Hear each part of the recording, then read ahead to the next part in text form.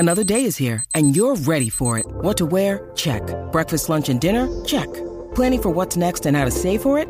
That's where Bank of America can help. For your financial to-dos, Bank of America has experts ready to help get you closer to your goals. Get started at one of our local financial centers or 24/7 in our mobile banking app. Find a location near you at bankofamerica.com/talktous.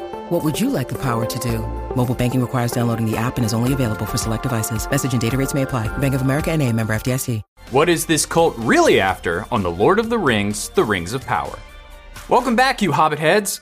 Hey, Dan's right. That sounds weird when you say it. Anyways, welcome back to our weekly breakdown of The Lord of the Rings, The Rings of Power.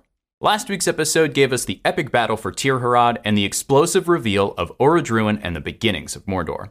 But in this week's episode, titled The Eye, we return to some real stranger danger, and we finally get a little more insight into those mysterious Grim Shadies. But this episode still left us with a few more questions, like, are we sure we know who the stranger really is? Me. What are these white-robed people really after? Me. And who's ready for all of us to meet Hot Sauron already? Me. We're going to break down all of our latest theories here in just a sec, but in order to do so, we need to spoil the latest episode of The Rings of Power.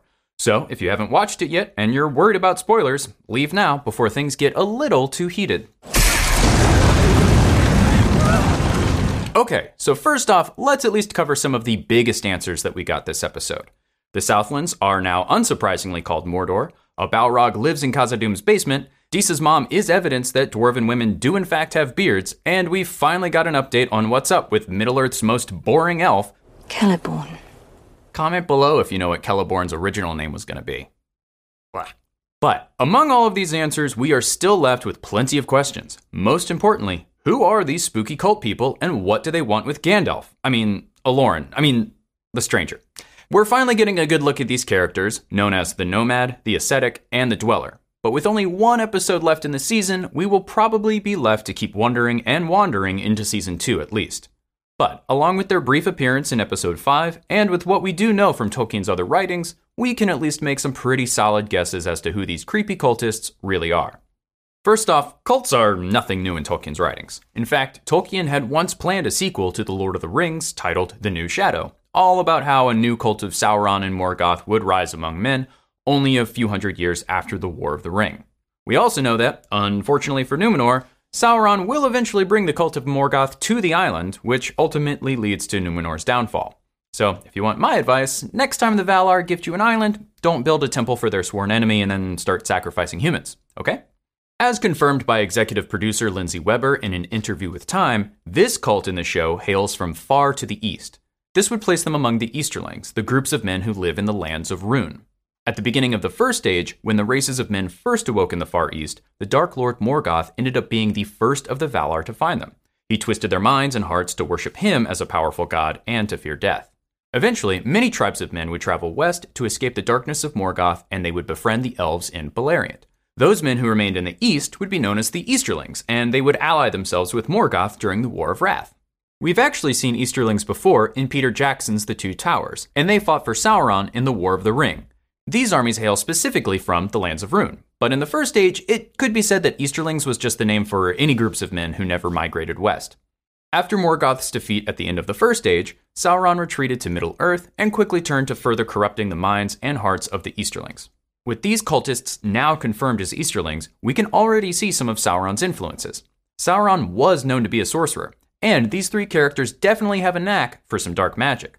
Also notice that their staff already looks like a precursor to the prongs and floating eye that we have seen in Peter Jackson's rendition of Sauron's form at the top of Barad-dûr.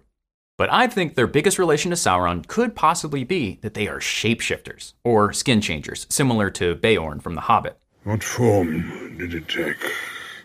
Like a bear?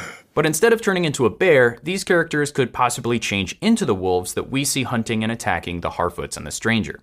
After all, both the wolves and the cultists were introduced in similar ways, appearing over the crest of a hill and by leaving footprints. Just as much, the wolves could be attack dogs sent by the cultists, but just like Clark Kent and Superman, we've never seen them in the same room together, so just saying.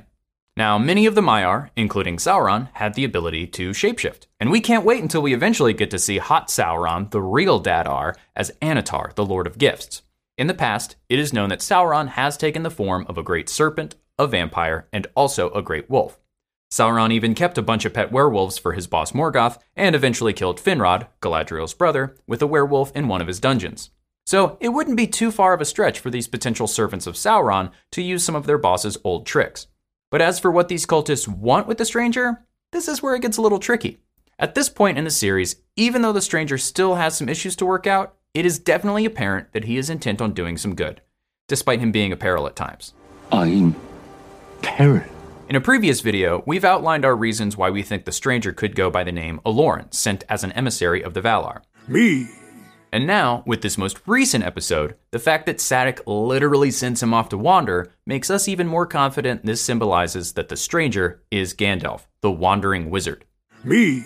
The cultists, on the other hand, don't really match the stranger when it comes to goodwill. But they too have an obsession with the same constellation as the stranger, especially since we see it on the back of their disc in episode 5. In the Years of the Trees, Varda, the Queen of the Valar, used the Dew of Telperion, the Silver Tree of Valinor, to create the brightest stars and their constellations. These constellations could be read as omens for ages to come and their impending dooms. So maybe both the stranger and this cult are attracted to this symbol, either because of its original Light of the Trees of Valinor, or they see it as a way to predict the future. The skies are strange. These cultists also share similar fire abilities with the stranger, albeit with much more control. Interestingly, we see another instance of fire not being characteristically hot. So hot.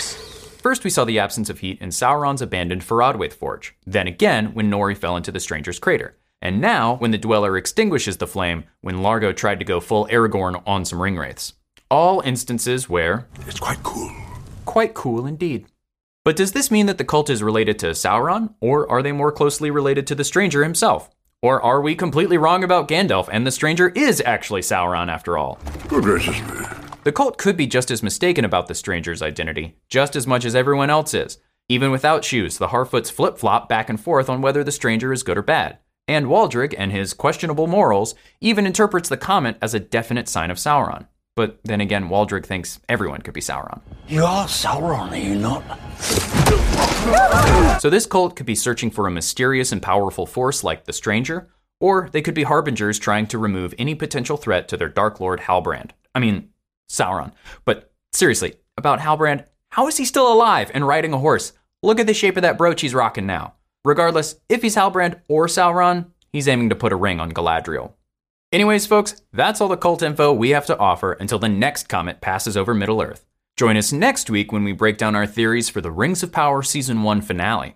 Dan will be back, and I'll try to get him to say as many confusing names as possible. His mention of a river mouth could be the mouths of Sirion, where he and his brother Maethros kidnapped Elrond and Elros to try and steal the Silmaril from... Oh my god, dude. That was pretty fun. But tell us, what did you think of this episode? What do you think the cult really wants with the stranger? What do you think of our theories? Elf lies. Let us know in the comments below, and for the latest and greatest in the world of pop culture, stay tuned to Nerdist.com.